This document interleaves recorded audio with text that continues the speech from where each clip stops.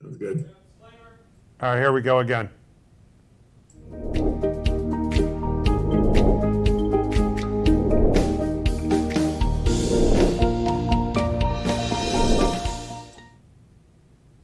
Welcome to Financial Planning Explained. I'm your host, Mike Menninger, certified financial planner, owner and founder of Menninger and Associates Financial Planning.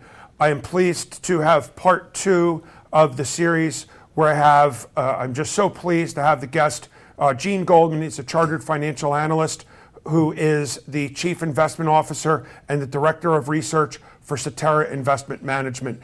Quick note, Cetera happens to be my broker-dealer, so not so much that he's in my chain of command, but I'm proud to have him be part of the same company that I'm involved with. So where we talked about in the prior episode was mainly about where are we now, okay? And where we are now is we are staring down the barrel of massive inflation. Again, as a disclosure, this is being taped 1 week before. So this is literally being taped on Friday, May 13th. So if some of the data looks old, it's a week old, and we all know how things can change. So we just got the April consumer price index numbers, which came in at 8.3%, which were pretty high. Okay, basically 40-year highs except for last month. But the good news is that for the first time in a long time, it's actually coming down. We had the producer price index numbers came in on Thursday. They were at 11%, which is also ridiculously high.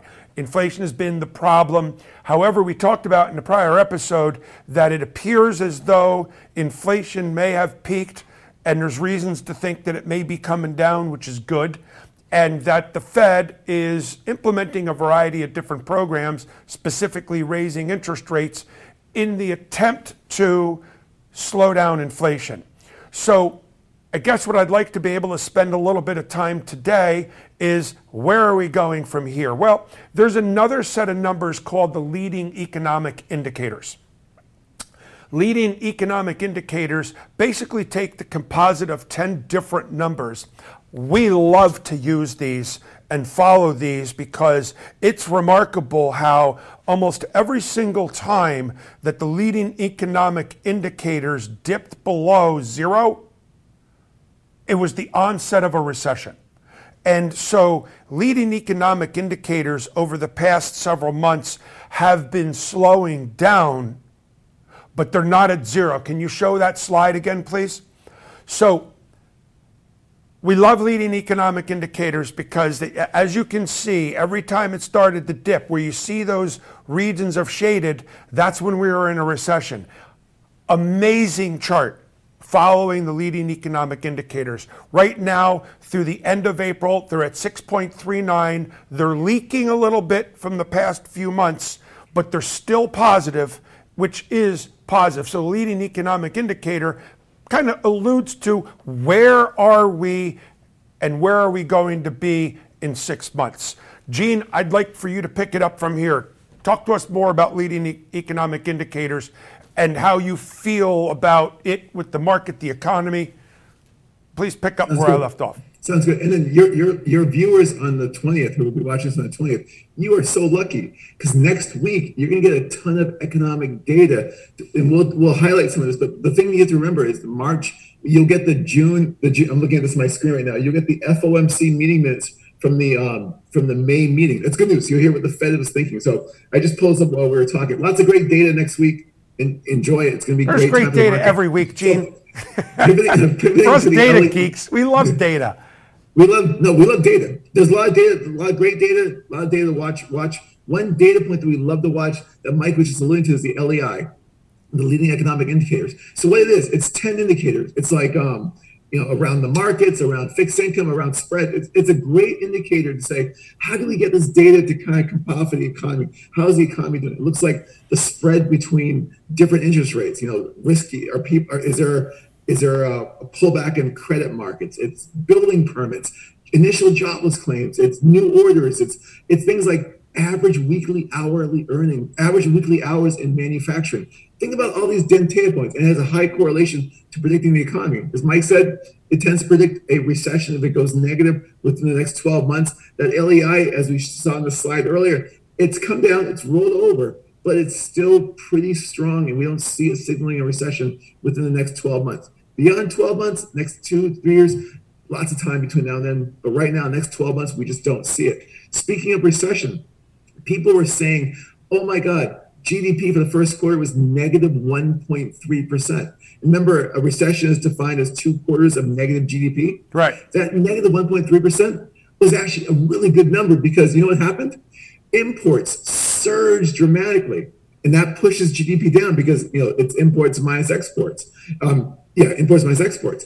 It surged, imports surged. That means supply chains are opening up. People are getting access to supplies. So Mike, who bought 12 Peloton bikes during the pandemic, can buy another 12 Peloton. They're right now. I got 24 Pelotons at my house. That's excellent. So LEI, we're watching. It's a great data point. We're watching it. There's many other data points to take a look at, but this is one of our favorite economic data points. I love it myself because we look at so much different data, and by no means are we market predictors, but we try to protect our clients' portfolios. And if we see the train coming, we see that light at the end of the tunnel. It's the train coming. We just try to be a little bit more cautious. So as you pointed out, it's favorable. Yeah, it's favorable. If you look at the underlying components, it's about 7 out of the 10 are pretty positive. The ones that are mixed, the market volatility is part of it. It's mixed. Right. It's kind of like causes uncertainty. There is also sort of these consumer sentiment is a little bit negative. So basically, consumer expectations of business conditions has come down a little bit. But that makes sense because your mortgage rates have jumped from 3 to 5.3%. Yeah, no or kidding. You're concerned about inflation. That makes sense. But the other indicators in terms of, is the bond market healthy? Can companies borrow money? Are jobs pretty strong? Yes, jobless claims are pretty good. Building permits. Are we still building? Another one that's really positive is non-defense capital goods spending. What is that? These are these big companies going out and buying big, ginormous machines to drive productivity higher. Remember, it's hard to find people to work. So what companies are doing is they're saying, you know what, for the same number of people, I want to buy a big, ginormous machine that could produce more with the same number of people. That's good news for the economy. That's productivity. That's good for profit margins. Profit margins are good for earnings. Earnings are good for stocks because people buy the shares of those stocks. And earnings moving higher, companies can hire more people, raise wages. I can get paid more. Mike, you can get paid more. We like that. Earnings are good. So I'm glad you brought that up. I have a handful of clients who are business owners, and I use a lot of them not use them, but I keep in touch with them because it helps me get a gauge on what's going on the street. Now, my brother owns a granite manufacturing, and not manufacturing, but he does granite kitchens and he does kitchens. So one of the things that he said is that he's getting beat up right now because he has a lot of contracts that are fixed in price, and now all of his imported goods, because he's paying for the granite, his cost for the granite is more than doubled. His cost for labor is going up because of the whole wage growth. So how much is this going to impact the businesses? Because I like to look at the fundamentals. The fundamentals are corporate earnings growth, dividend, and dividend growth. So it all comes down to the earnings. How much is this inflation going to hurt corporate earnings? Not surprisingly, not that much. Really? Because surprisingly, because if you look at first quarter earnings, it's been a mixed bag. Some companies, but a lot of these companies that can raise prices. Unfortunately, what we're seeing at companies, I know your brother-in-law is not a good example, but companies are taking higher costs and they're passing them off to consumers pretty easily. I can't really talk about individual stocks, but there's a chicken company, a company that poultry makes, not makes chicken, but it's distribute chicken, right? And their business year over year, the number of chickens sold to supermarkets was up 0.5%. Very small move. But if you look at their overall sales in terms of volume with raising prices, up 24%. Companies are raising prices. To your brother's question or your comment, there's an indicator that we look at a lot. We love the LEI, which we talked about, but we love something called the PMI. And the PMI is called the Purchasing Managers Index.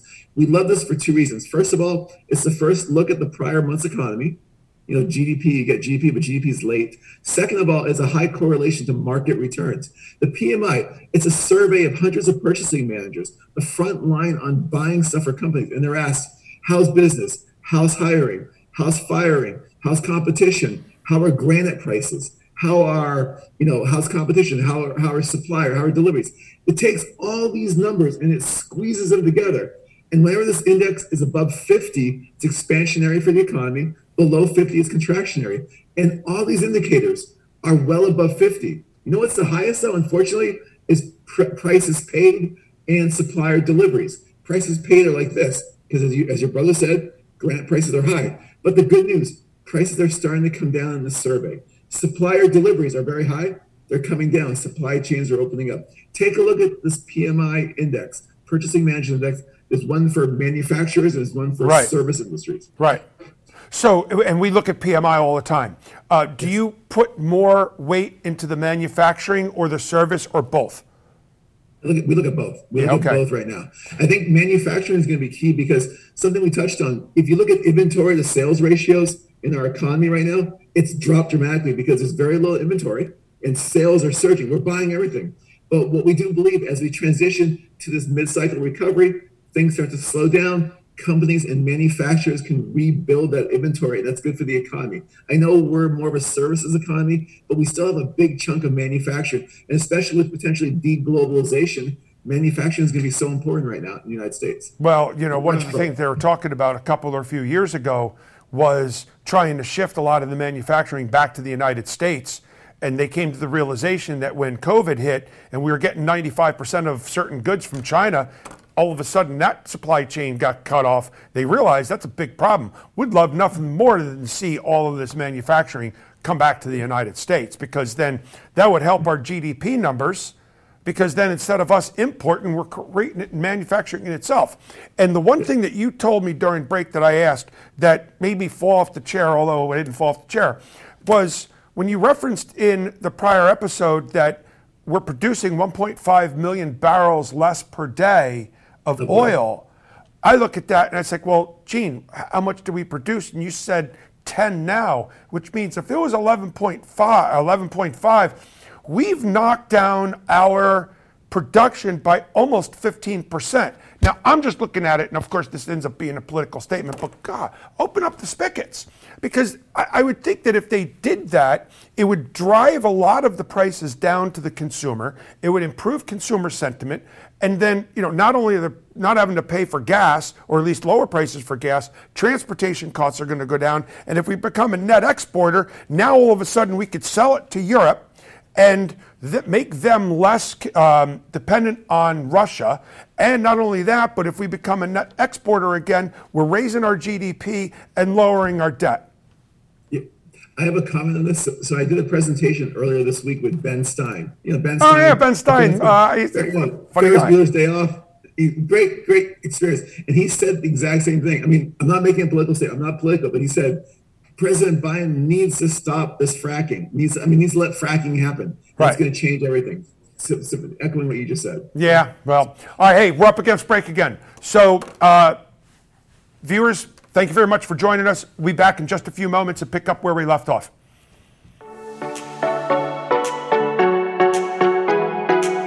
Have you saved enough for retirement? Are you financially prepared for an emergency or unexpected event? Have you thought about your financial future? Hi, I'm Mike Menninger, founder of Menninger & Associates Financial Planning. For over 20 years, we have been answering our clients' questions just like these as we develop unique and comprehensive financial plans tailored to meet their needs. When addressing your financial plan, we incorporate your entire financial picture, including taxes, estate planning, as well as investment planning and retirement planning. So call us today for a complimentary, no-obligation consultation. A unique approach to financial planning.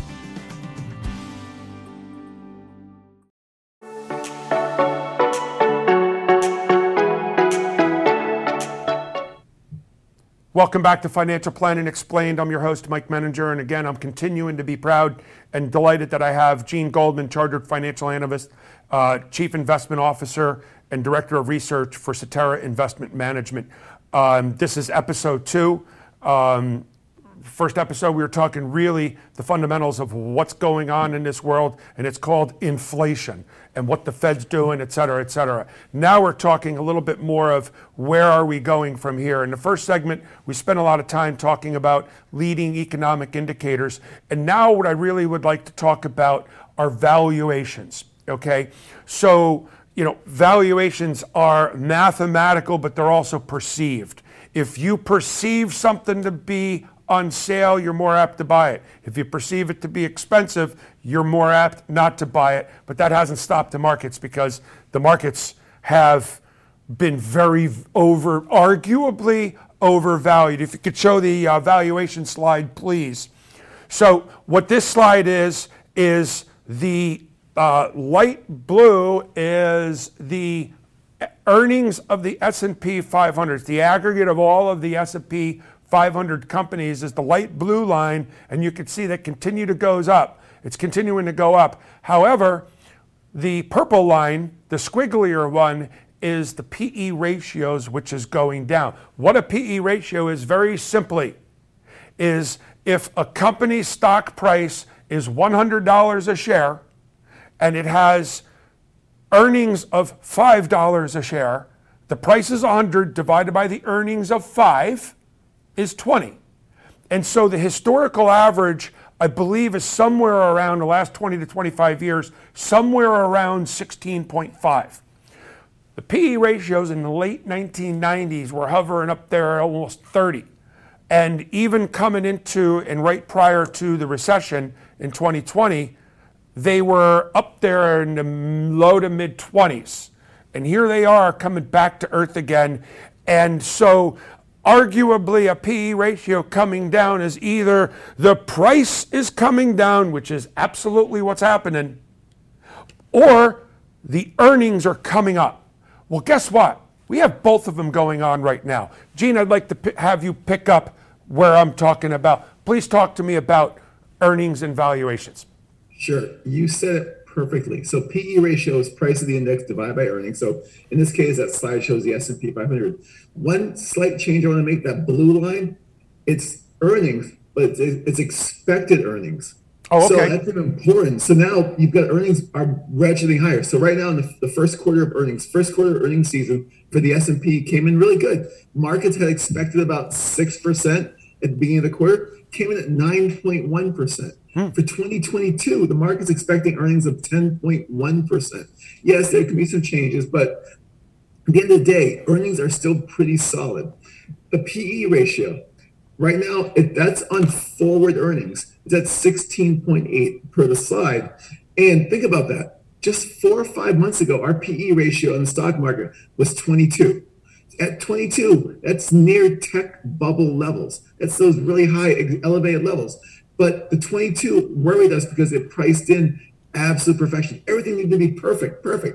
And now with valuations down to about 16, almost 7, around 16, 17, that allows a lot of the uncertainty to be priced in the market. That's good news. We love the valuations right now. Could it go lower? Yeah, it could. But right now, there's some point where stocks are getting pretty attractive and pretty cheap. So we like valuation. And this is one of the reasons why, we're cautiously optimistic in the stock market. And other investors are seeing this too. We talked about this before. Stocks, the S&P 500, almost hit a bear market. A bear market is when stocks fall from peak to trough 20%. Stocks fell about, I think, like 19.5% and bounced back. This is what investors are watching very carefully. And we do believe, we're cautiously optimistic that we have a bottom. We do believe that we have a bottom, or we're close to a bottom. Well, so the other thing about the S&P 500 is the S&P 500, I don't know what the percentage is now, but I know when the FANG stocks were very popular, the S&P 500 is not an average of 500 stocks. It's weighted based on the size of the company. So you got Mother Apple, which is gigantic. It's the number one size. I don't know if Microsoft took it over. The two of them are bouncing around. But the fact of the matter is that those stocks represent about 27% of the S&P 500, and most of them are in the technology industry, which have substantially higher PEs. The technology industry with the high PEs are definitely coming back to earth again. And to point out to the viewers is that a true valuation of a company, its current value, has part of its component involves the present value, which involves interest rates. So if a company is not spitting out a dividend, and it'll have a much, much higher PE. And as a result, when the interest rates have been rising, it's the high PE stocks that have been getting cremated, which is indicative of the NASDAQ, let's say.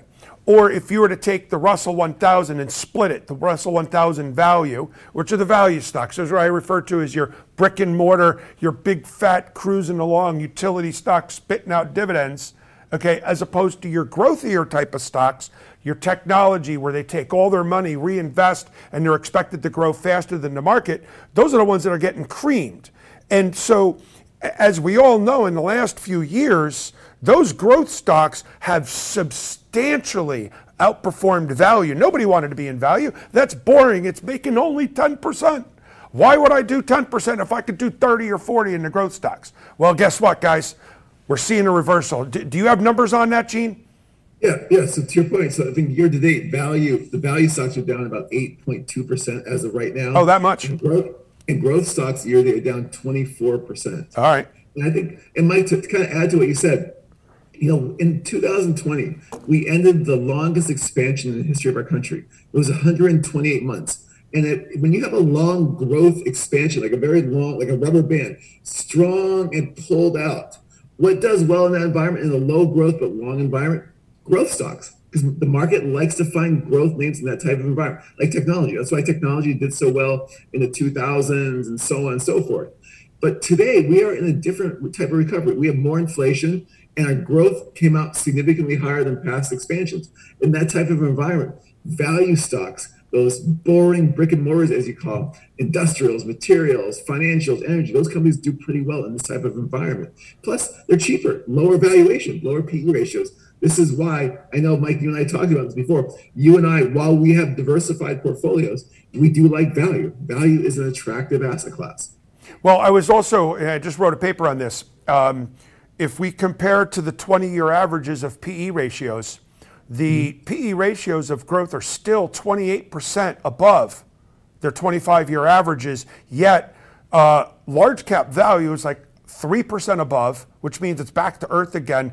And even your mid cap and small cap values are to the tune of 70 or 80 or 90% of their long term, which means just based on valuations compared to historical valuations, they're actually cheap.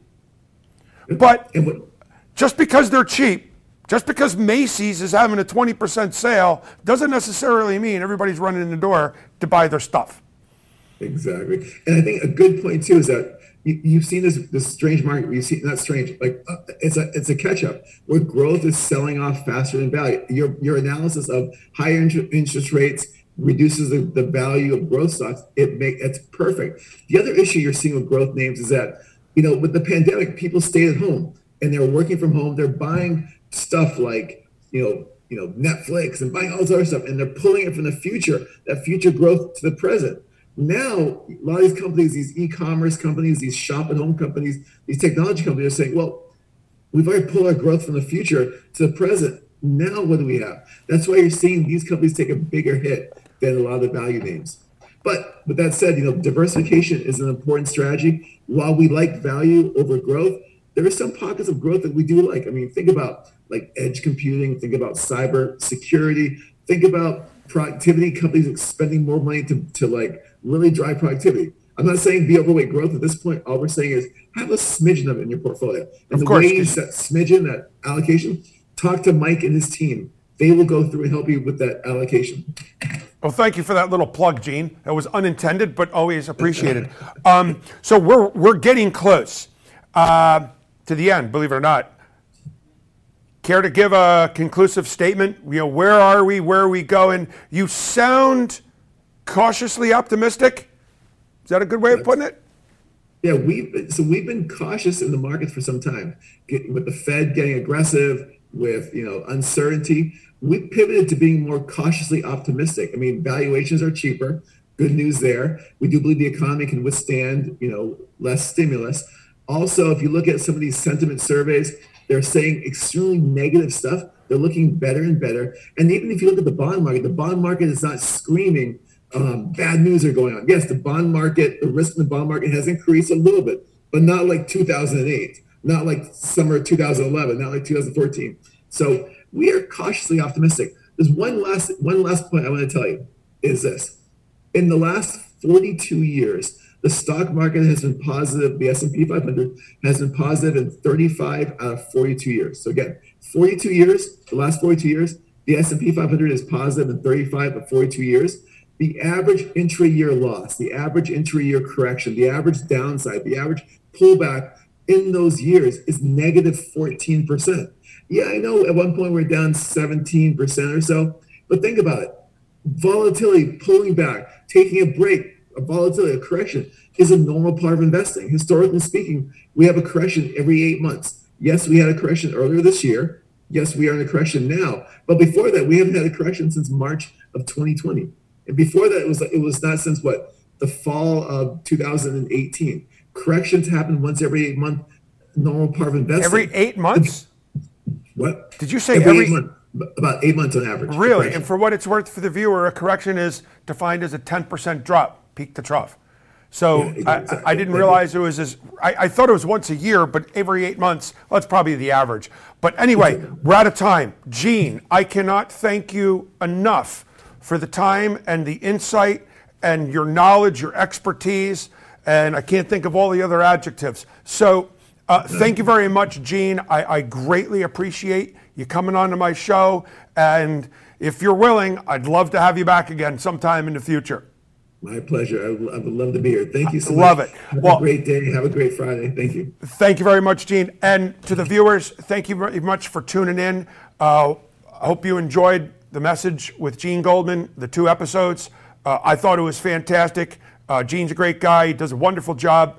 And I would love to have him back on the show again. So for those of you or the viewers who stuck it in for the whole 30 minutes, thank you very much for being here. And look forward to having you back the next time. Thank you very much. My name again is Mike Menninger, certified financial planner, host of Financial Planning Explained. You have a wonderful day and the rest of your week. Thank you very much. Thank you.